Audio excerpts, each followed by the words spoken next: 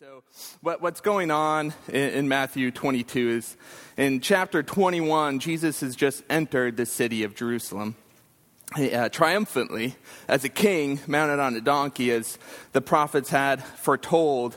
And he begins to sort of butt heads pretty vigorously with the religious authorities of the day. He pronounces a curse on a fig tree. The fig tree withers and dies. It symbolizes that the old religious establishment that had been seeking to worship Yahweh was in fact not accurate any longer, and that they had strayed from the way. And Jesus, as the new Moses, as the Messiah, as the King of Kings and Lord of Lords, was going to be instituting a new way.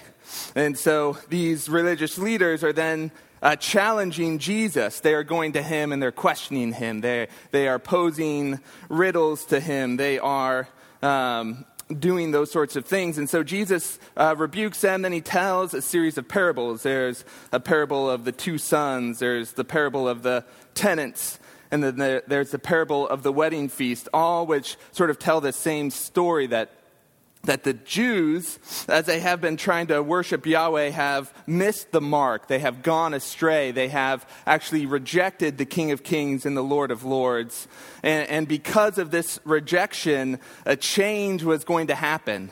That he was going to inaugurate in his own flesh, that Jesus Christ was going to become the new and living way. Then, so it ends with the parable of the wedding feast. You have that three parable sort of triad. And then you have three groups of people, three challenges to Jesus' authority. The first is about paying taxes to Caesar, which is famously quoted. Then you have the whole episode about the Sadducees and the resurrection. And this woman has been married and she has 7 husbands because each of her husbands dies in succession. In the resurrection, whose wife will she be? And Jesus fixes that misunderstanding that the Sadducees, who didn't even believe in the resurrection, had. And then in the last one, this is what we're going to be focusing on today, is a Pharisee. The Pharisees hear that the Sadducees have just been shut up and made to look like idiots because of Jesus, right? So they go and they bring one of their lawyers, one of their men who knows the law really well, who understands the Old Testament exquisitely. He's probably memorized a very, very, very large chunk of the Old Testament. So he knows his stuff. He is skilled. He is trained. He's probably an older gentleman where Jesus was young, like in his 30s, right? Young like me. Most people don't think 30s is young anymore. That was supposed to be funny. And so he comes to them, and this is the exchange. So if you would stand for the reading of God's word, we're going to be in Matthew 22, starting in verse 34, where Jesus talks to us about the great commandment. This is what the word says. But when the Pharisees heard that he had silenced the Sadducees, they gathered together. And one of them, a lawyer, asked him a question to test him. "Teacher, which is the great commandment in the law?" And he said to him, "You shall love the Lord your God with all your heart and with all your soul and with all your mind. This is the great and first commandment. And a second is like it. You shall love your neighbor as yourself. On these 2 commandments depend all the law and the prophets." Go ahead and have a seat, and let's pray. Lord, we are grateful for your word. We are grateful that it teaches us so much. We are grateful that in it are words of life. And so we beg of you, Holy Spirit, to come today and show us these words, that you would feed them to our mouths like a scroll, and it would be sweet to our taste, and that it would delight our minds and our bellies with your goodness, that we would taste and see that the Lord is good from your word, that we would encounter our risen Savior through the words of this text. This word is living and active. And so, Lord, make it alive to us today. Use it to refine us. Use it to make us new and to make us whole, we pray. Amen. So this text, right? Jesus is asked a question about the law. He's given a riddle, which he answers excellently. And what he does in this riddle is he is taking all of the Old Testament, all of the law and the prophets is a summary way of talking about the Old Testament, and he distills it to its essence, right? Anybody familiar with essential oils, right? Essential oils, you're taking this, it takes like a whole field of mint to make like an ounce of mint essential oils. Like 100,000 acres. It's not really that many. But it's so much mint, and then when you crush it all down and you squeeze it and you press it, there's just so little oil, but it is the mintiest thing you're ever going to mint in your entire life, right? Like you put it on your skin and it burns. That's how powerful the essence of this mint is. Similarly, right, if you're making an alcohol or you're purifying water, right, you boil it, and then what comes out is just the purity of that thing, right? So if you're pouring tap water into a thing, you boil it and the steam rises, and the steam is just lighter than all the impurities in the other water. And so it circles up, and as it gets high enough, it cools, and then you have this little thing that then it drips out pure water, right? So distillation is about getting lots of stuff boiled down into one thing, and it's also about purifying and refining and making perfect. That's what distillation is. And what Jesus does here is he distills all of the Old Testament, all of the prophets, all of the law into its purest, most powerful, most potent form imaginable. This is a summary of the law. It is well known that Jesus, in making this summary, is actually quoting the law itself, right? So in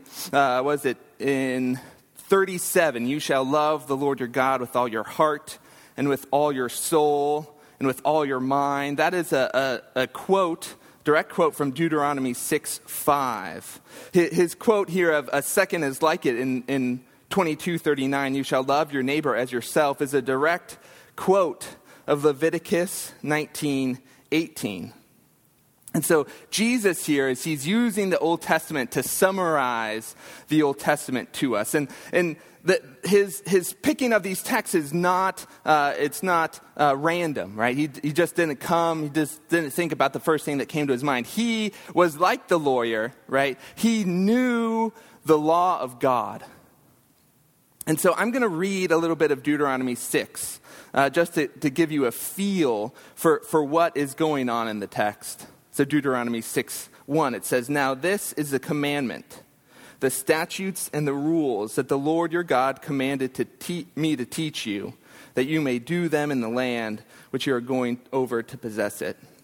That you may fear the Lord your God," which is an act of devotion, right? Fear is it's a core in our emotions, right? It's this ability to understand who God is and our relationship to him and the emotion that creates in our relationship, right? Fear of the Lord is knowing that God is powerful, God is mighty, God is just, God is awesome, God is creator, God is magnificent. And it's knowing this idea that I am none of those things. I am fallen. I am sinful. There's this great gap that separates me between me and my Creator. That there's this distance that is vast and wide, and I tremble before such a God.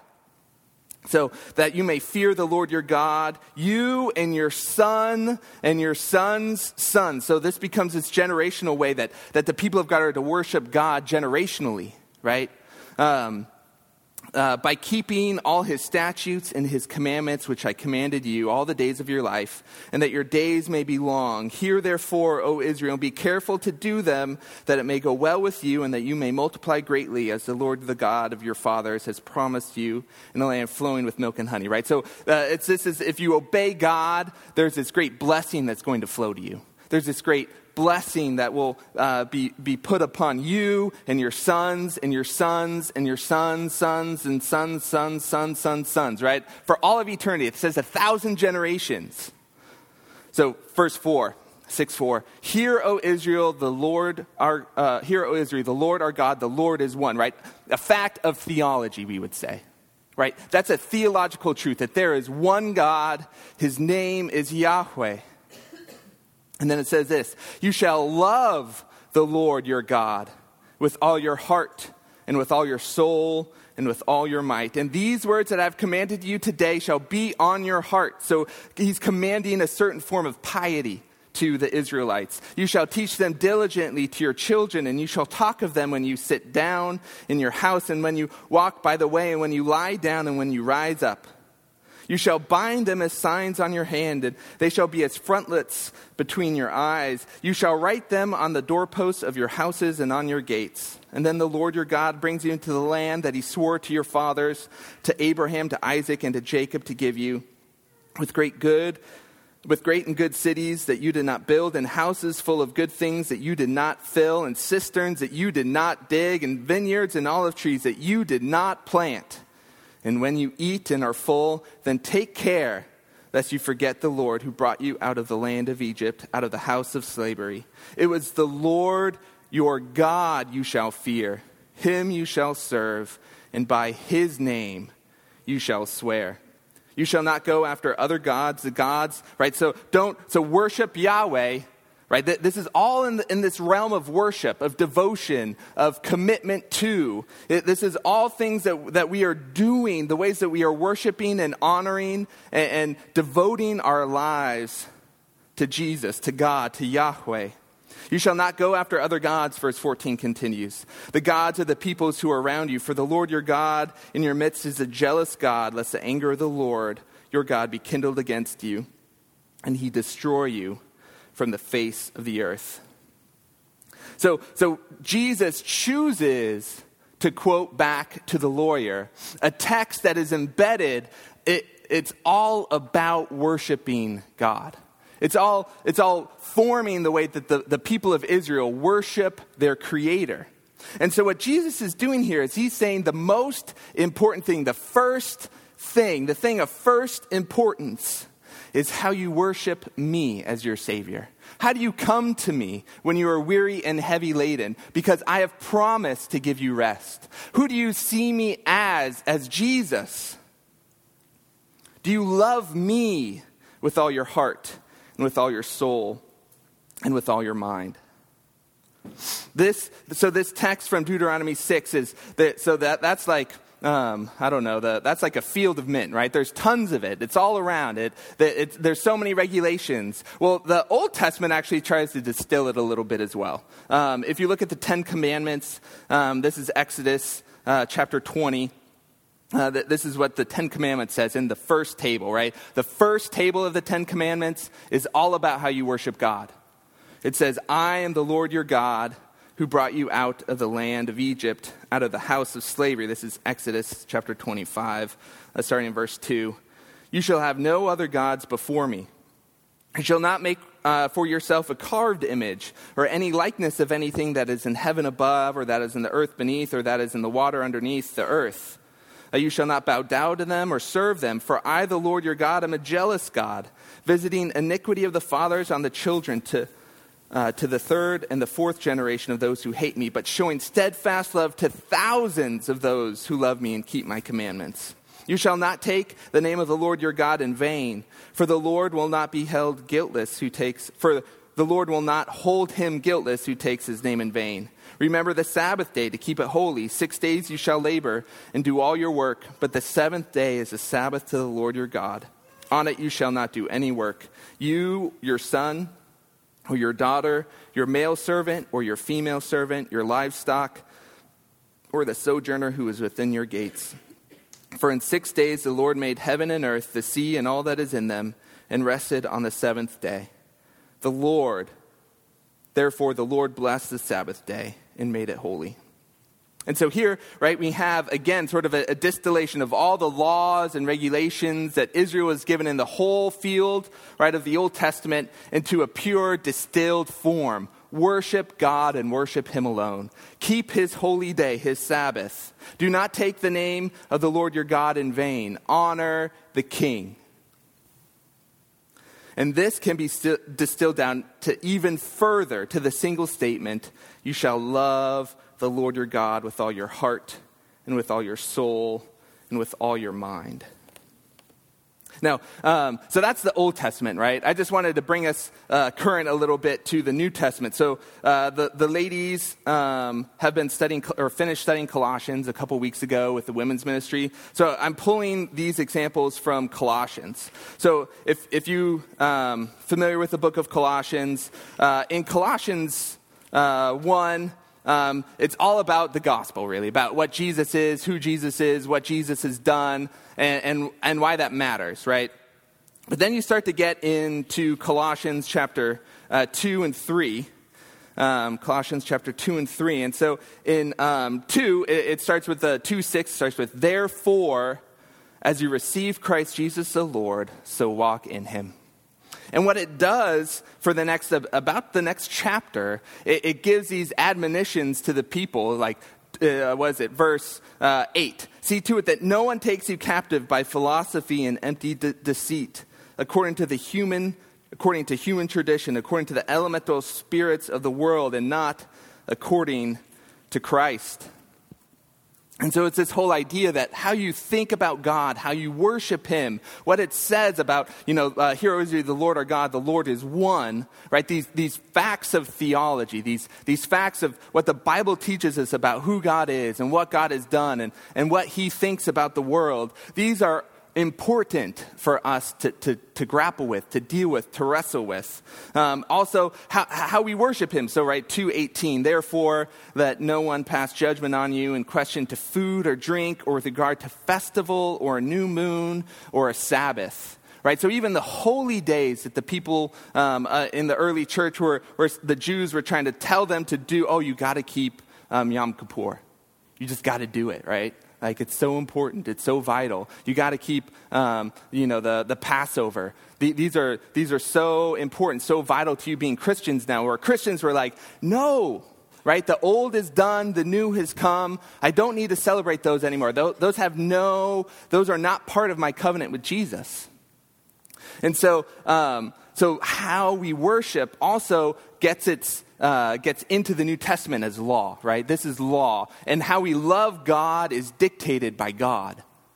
How we desire to serve and devote our lives to him is not dictated by ourselves, right? It's not dictated by the emotions that we may have, even though we need emotions, right, when we're worshiping God. How we worship God is not dictated by, like, what the culture is doing or what we see around us. How we worship God is dictated to us by God in his holy word.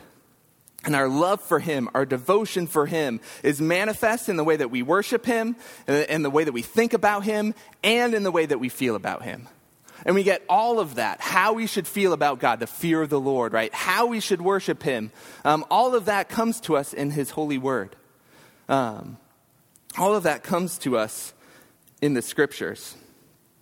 And so that's the first part of Jesus' answer. That's the great commandment. Love God with all your heart, soul, mind, and strength. I think that's the way Luke does it. So all that we are, all of our devotion, all of our essence, all of our being, all of the works of our hands, all of the thoughts of our minds, all of the feelings of our heart are to be dedicated and devoted to the King of Kings and the Lord of Lords. And so what about the second commandment, right? The second is like it. Well, here Leviticus 19, which is what Jesus quotes. He says in Leviticus 19:1, speak to the entire assembly of Israel and say to them, be holy because I, the Lord your God, am holy. And so how does this holiness play out? Just skip down, to verse 11. Verse 11, do not steal, do not lie. Do not deceive one another. Do not swear falsely by my name, and so profane the name of and so profane the name of your God. I am the Lord. Do not defraud or rob your neighbor. Do not hold back the wages of a hired worker overnight. Do not curse the deaf or put a stumbling block in front of the blind, but fear your God. I am the Lord. Do not pervert justice. Do not show partiality to the poor or favoritism to the great, but judge your neighbor fairly. Do not go about spreading slander among your people, and do not do anything that endangers your neighbor's life. I am the Lord. Do not hate your fellow Israelite in your heart. Rebuke your neighbor frankly so that you will not share in their guilt, right? So go to someone who's in sin and rebuke them clearly and frankly.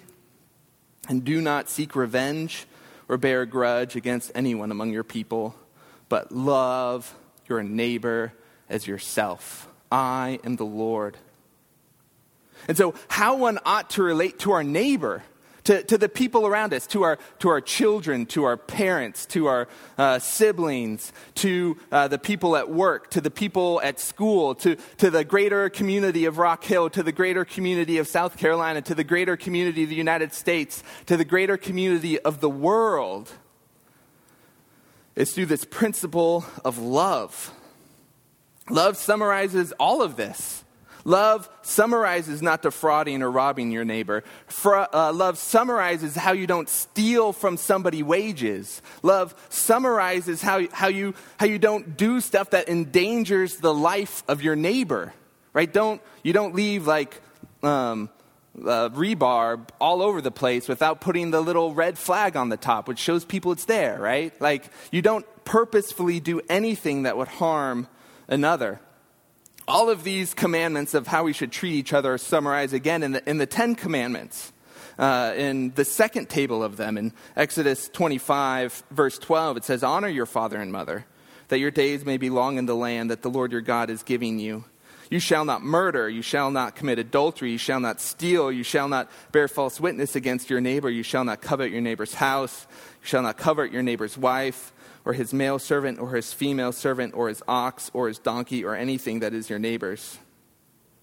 And so it's this context, right? How do we treat each other that Jesus is summarizing in that second statement, where he says on these 2 commandments depend all the law and the prophets, right? Love God, love your neighbor. And if you can understand those 2 things, you understand the whole Old Testament.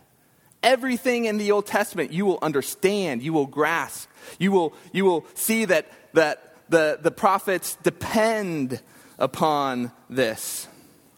And what do I mean by that? And as we think about this, so I'm coming to this law. Jesus has just said, right, upon these 2 depend all the law and the prophets. Love the Lord your God with all your heart, soul, mind, body, and strength, and love your neighbor as himself. And I just want to ask this question: how many of us have done that? Right? How many of us have loved God with all of our heart, soul, mind, and strength? How many of us have truly loved our neighbor as ourselves? How many of us have never once ever done something that's harmed another human being, right? How many of us have ever once, never, right, done something that valued our own comfort more than it valued obedience to God, right? That valued how I appear before other people more than what God has commanded, my Creator, the being whose I am so dependent on that I couldn't even exist without him, right? And how many of us have at least one way that we have rejected that? At least one. I can think of hundreds, right? There's, in my life of 35 years, right, hundreds, thousands, maybe even hundreds of thousands of ways, right, that I have hurt my fellow humans, that I have dishonored my King and my Lord and my Savior. And so when we think about I think the law is really easy for us to understand, right? If we've read Genesis to Deuteronomy, right, there's so many commands in there. There's a million. If you read Leviticus or Numbers, right, there's just command after command after command of what we should do. But what about the prophets? When we think about the prophets, we don't think of a bunch of commands, right? At least I don't. And so what I want us to see is we're going to read Isaiah 24, 1 through 6. Because this is how the prophets relate to the law. This is how understanding that the greatest commandment is love God, and the second, which is like it, is love your neighbor, gets into the prophets. So Isaiah 24, 1 through 6 says, "Behold, the Lord will empty the earth and make it desolate." So this whole idea, right? So in creation, God filled the earth and made it full of life. It was desolate, and now it's full of life. In this command, and behold, the Lord will empty the earth and make it desolate. What this means is that the earth is full, and God will empty it. He will make it desolate. He will decreate what he's made, akin to what happened in the great flood. "Behold, the Lord will empty the earth and make it desolate, and he will twist its surface and scatter its inhabitants. And it shall be as with the people, so with the priest, as with the slave, so with the master, as with the maid, so with the mistress, as with the buyer, so with the seller, as with the lender, so with the borrower, as with the creditor, so with the debtor." No one will escape this, right? No one will escape the coming judgment of God. "The earth shall be utterly empty and utterly plundered, for the Lord has spoken this word. The earth mourns and withers. The world languishes and withers. The highest people of the earth languish. The earth lies defiled under its inhabitants. For they have transgressed the laws, violated the statutes, broken the everlasting covenant. Therefore a curse devours the earth, and its inhabitants suffer for their guilt. Therefore the inhabitants of the earth are scorched, and few men are left." And so what we see, the prophets are God's litigators. They are the lawyers in the court of the covenant between the covenant suzerain Yahweh and the covenant vassals, Israel, humanity, creation. And they are reminding his people, these prophets are reminding the people of the world that they have broken their obligation to God and to their fellow covenant vassals. They have broken the law. They announced the curse, right? They announced that destruction is coming, that because of you breaking God's laws, that destruction is coming. There's a breaking in the covenant. This is what happened in Genesis chapter 2, verses 15 through 17, where it says, "The Lord God took the man and put him in the garden of Eden to work it and keep it. And the Lord God commanded the man, saying, 'You may surely eat of every tree of the garden, but of the tree of the knowledge of good and evil you shall not eat.'" Right? So that's the stipulation of the covenant. "For in the day that you eat it, you will surely die." That's what happens if the covenant is broken. And so where there is a violation of the law of God, there is always consequences. Always. In every instance. And there is always a price that has to be paid. And in Genesis, we have the pattern established that sin leads to death. Sin leads to death. And this is what the prophets and this is what the law are all saying to us constantly. We see glimmers of this in Deuteronomy. So Deuteronomy 28 is full of curses. It's full of a whole table of curses that if Israel breaks, God's law will fall upon them. And then there's also a whole chapter of all the blessings that Israel will receive. The tree of life from the Genesis chapter 2, the tree of life, which is life in the land and fullness of it. So curses are everywhere. So when Jesus quotes the law, he is bringing that into the discussion, right? When Jesus is quoting the commands of the law and the prophets, he is also reminding us of the curses. That the positive nature of you need to do these things, you need to love God, you need to love your neighbor.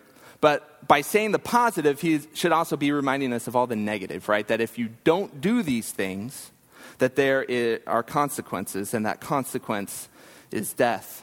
And so the question remains, right? Have I kept all these perfectly? Have I loved God and my neighbor as I ought? What do the prophets say about that question? How does a prophet answer that?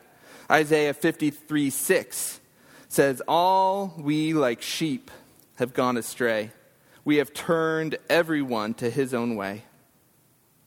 And this language, this all of us like sheep going astray, should remind us of Judges 17:6, which says, "In those days there was no king in Israel. Everyone did what was right in his own eyes." So all of us like sheep going astray, like leaving the pasture of our king, we have chosen fields for ourselves to eat at. We have chosen a way that seems right to us in our worship of God and in our love of neighbor. Instead of submitting to God's holy standards in both of these, we create standards of our own, and we try to impose them on each other. That's how religions and religiosity and all those things come to be. That's how false standards and human standards of morality, right, become the norm in our cultures and in our societies. We begin to call things evil that God calls good. And there are countless examples of that in human society.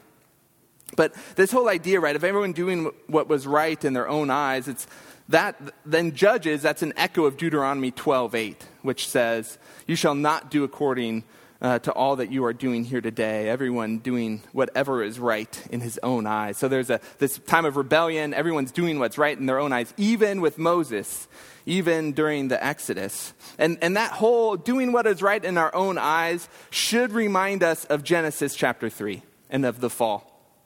So listen to how Moses describes this in Genesis 3:6. "So when the woman saw," what do you see with your eyes? "When the woman saw that the tree was good for food, and that it was a delight to the eyes with which you see, and that the tree was to be desired to make one wise, she took of its fruit and ate. She also gave some to her husband who was with her, and he ate." And this is doing whatever is right in your own eyes. Right? You're taking what God has said, you're making your own judgment about its truth, about its validity, about it, how it should work in the world, whether you're talking about worshiping God or whether you're talking about how you should treat your neighbor. We all do this, and we see a way that looks good to us, but is a rejection of what God has said, and we choose it to our own destruction. The law and the prophets are clear. We all stand under a condemnation of death for breaking the law of God.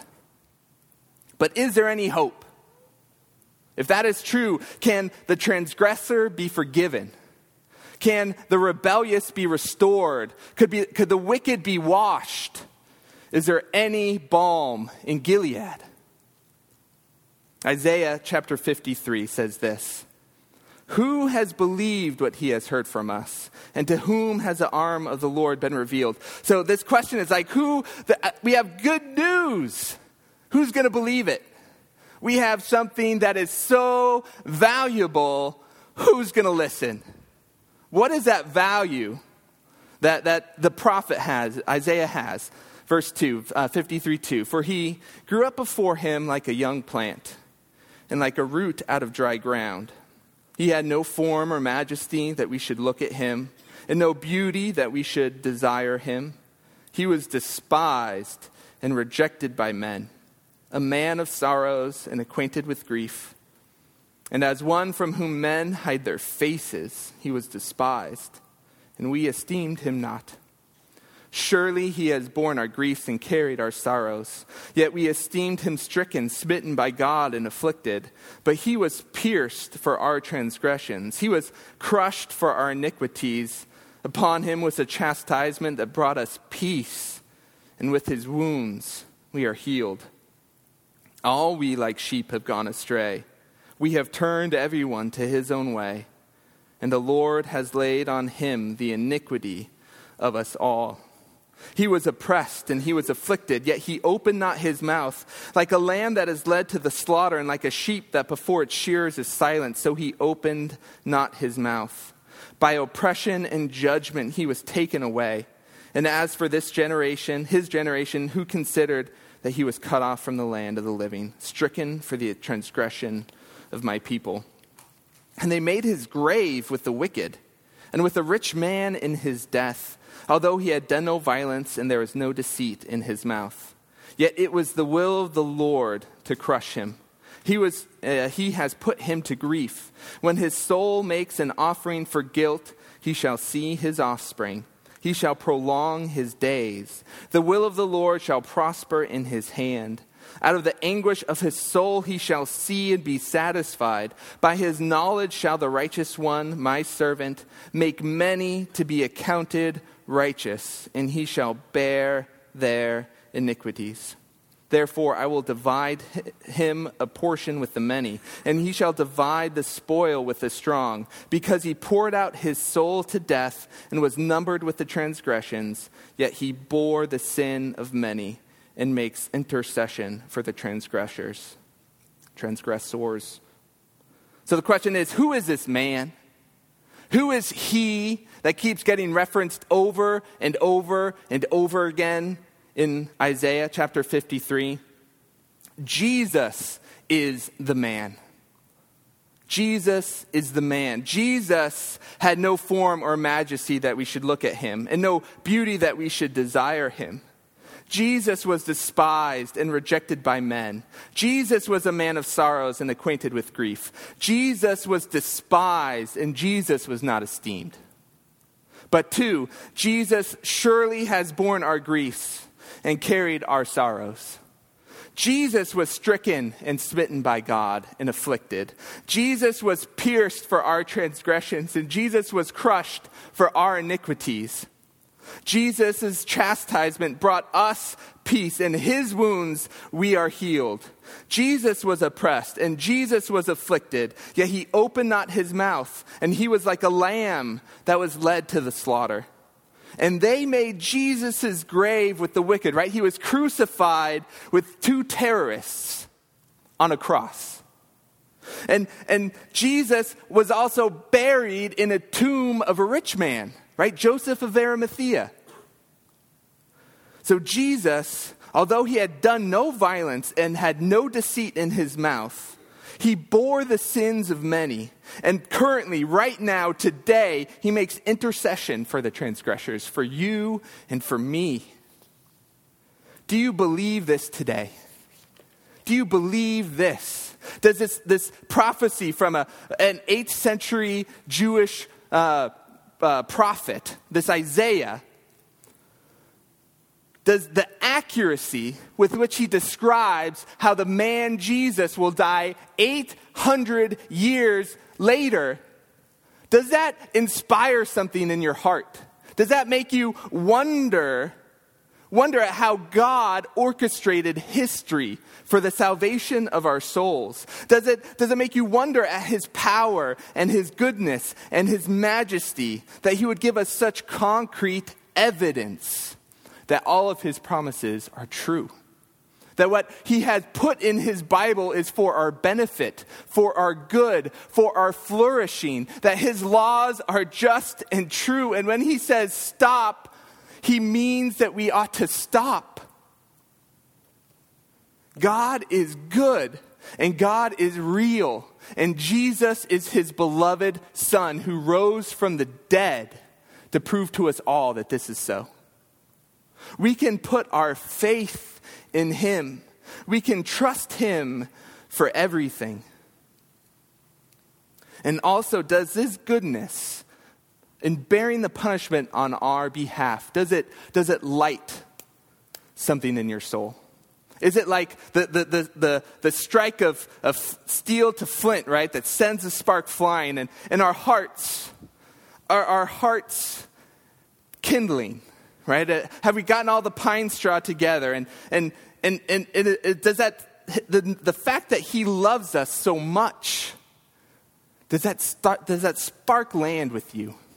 Right? And even if you're not there, if you think, oh man, I am a wet pile of wood, right? I want you to remember the story in Kings, right? So one of his prophets, right? He's coming before Baal. Everybody's worshiping Baal at the time. Baal. They think he's the bee's knees, right? And you got this one prophet who's all by himself. And he sets up this test. He says, okay, guys, you set up your altars to Baal, slaughter your stuff and put up your stuff and call down to him and see if fire will light it, right? See if fire is going to light your offerings. And they dance, right? They're cutting themselves. And the prophet's like, hey, shout louder. Maybe he's going to the bathroom, right? Shout louder, and maybe he'll come out and he'll help you guys. And then what he does is he gets this altar. And this altar it's a symbol for our worship, right? It's a symbol of us. It's a symbol of like who Israel was at the time. And so it's wood, right? He slaughters a calf. And then what he does is he goes and gets buckets and buckets and buckets of water. And he just pours it all over the altar. He pours it all over the altar. And I don't know, have you ever tried to start a fire with wood that's wet? It is impossible. I mean, maybe it's possible for somebody like super skilled in Woods Mini, or you have the little thing, but it's I can't do it. I really can't. I've tried, and I just can't.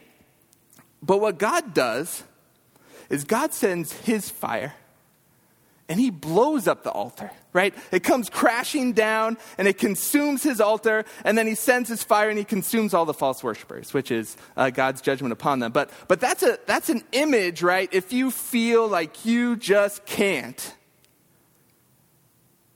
you can't be devoted to God. You've just gone too far away. There's just too much water in your life that's quenched your love. Call out to God. Call out to God, and God will send his fire down, right? There is nothing that he cannot redeem. There is no distance that he will not go to save you. He will quench, he will overcome that obstacle of that quenching water, right? He will overcome it, and he will light you ablaze with his love. Because that's how much he cares for you. That's how much he yearns for you. That's how much he wants to have relationship with you. And that is the gospel. And so if you are there and you're like, I can't be lit. There's some of us who are like, we feel it and we're ready, and we hear that message of love and we're like, yes. And we start the fire. And then there's other of us who have been weighed down by sin and by grief and by the worries of this world and the deceitfulness of riches, and we're just wet. We're just wet. Call out to God today. Call out for his fire to come from heaven and rest upon you. Because God will do that. He will save you. He will make you his own. Respond to Jesus today. And so I want to end with this. I want to end with love. Right? Love. So we've been talking about sort of how God commands love in both of these ways. But what is love? Right? When we think about it, what does it mean? Right? So it means truth, right? Love is truthful. And so as we think how we worship God, we want to worship him in spirit and truth. And how we treat our neighbors is we want to treat them in a true way that's congruent with reality, with the way things actually are. It's about emotion, right? It's about how we feel about God and our neighbor. It's also about devotion. What are we willing to do? What lengths are we willing to go? What are we willing to suffer to show our love?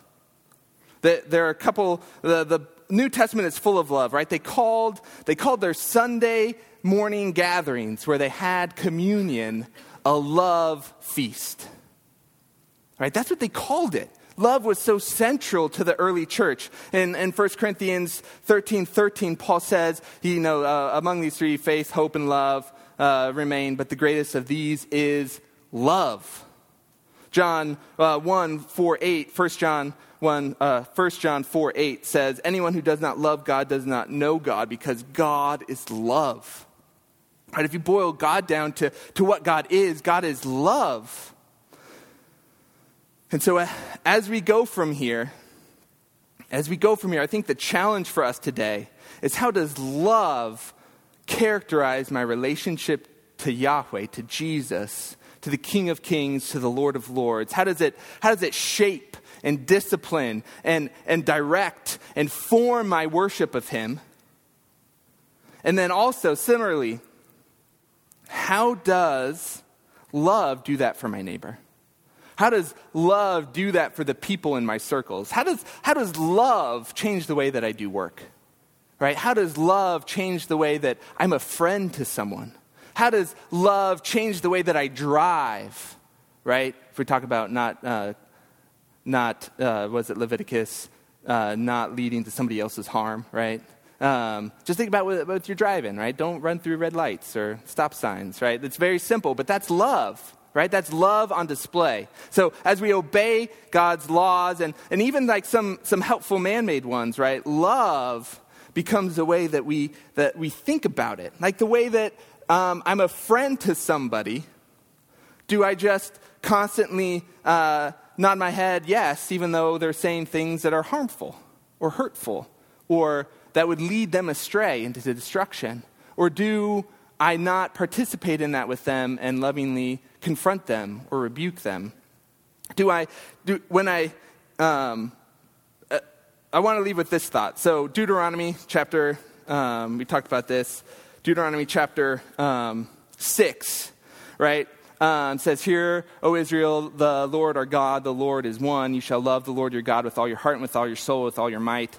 And these words I command you today shall be on your heart. You shall teach them diligently to your children, and you shall talk of them when you sit in your house, and when you walk by the way, and when you lie down, and when you rise up. You shall bind them as a sign on your hand, and they shall be a frontlet to your eyes. You shall write them on the doorposts of your house and on your gates." So, challenge here. So, the first is the family of God is a spiritual family. And so when it says children here, it does talk about like fathers and mothers with their children, but it is also talking about the community of faith. It is talking about us as a family. And so what it is saying here is, hey, church, there are some of you who are older, like parents, and there are some of you who are younger in the faith. That's just the way it is. And so what it's commanding us to do, all of us, in every way, we're either a participant or a recipient, or a giver or a receiver in this process of discipleship. That's what this is going on, right? So he's saying, teach. So as Christians, right, we're teaching our sons, the spiritual children in our lives, to walk in the way of the Lord. And we're to do it as we sit in our house and we walk by the way, or when we lie down, or when we rise up. And so there's a very real sense in which all the church, either as a receiver or a giver, should be involved in the work of discipleship. There's a very real sense in which we should be so ingrained in each other's lives that we're able to speak truth to each other, that we're able to receive truth from each other, that we're able to build each other up into the right worship of God and into the right love of our neighbor. And we need to be an active participant in that. That needs to be something that we devote ourselves to. Not because we think we have all the answers, or because we think we have none of the answers, but because God has commanded it. And God requires it. And what happens when we obey God is that intense blessing flows. And so there are many ways you can get involved in discipleship here at Remedy, right? We do it in the kids area in the back, right? That's the time where we as a church disciple our children together. We do it in the homes, but we do it here together. You can get involved in, there's men's ministries, there's women's ministries, right? There's community groups, there's smaller, just groups of friends, right? Who can get together and do these things for each other. But as we examine what it means to love, I hope that we can see ways that we can tangibly love each other in a way that honors God, our King, and builds each other up in the faith. So let's pray.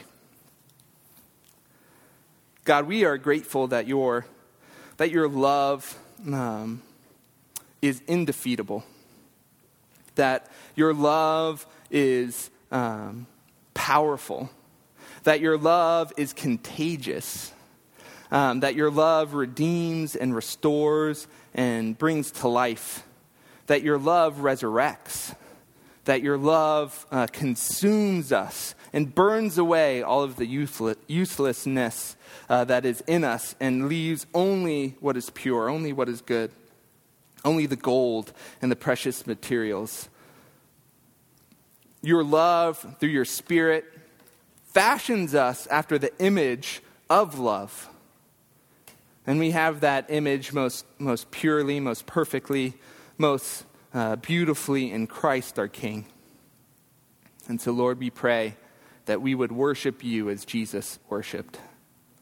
We pray that we would love our neighbor as Jesus loved his neighbor. So, Spirit, do that work in our hearts. Do that in our church. Do that through us, we pray. Amen.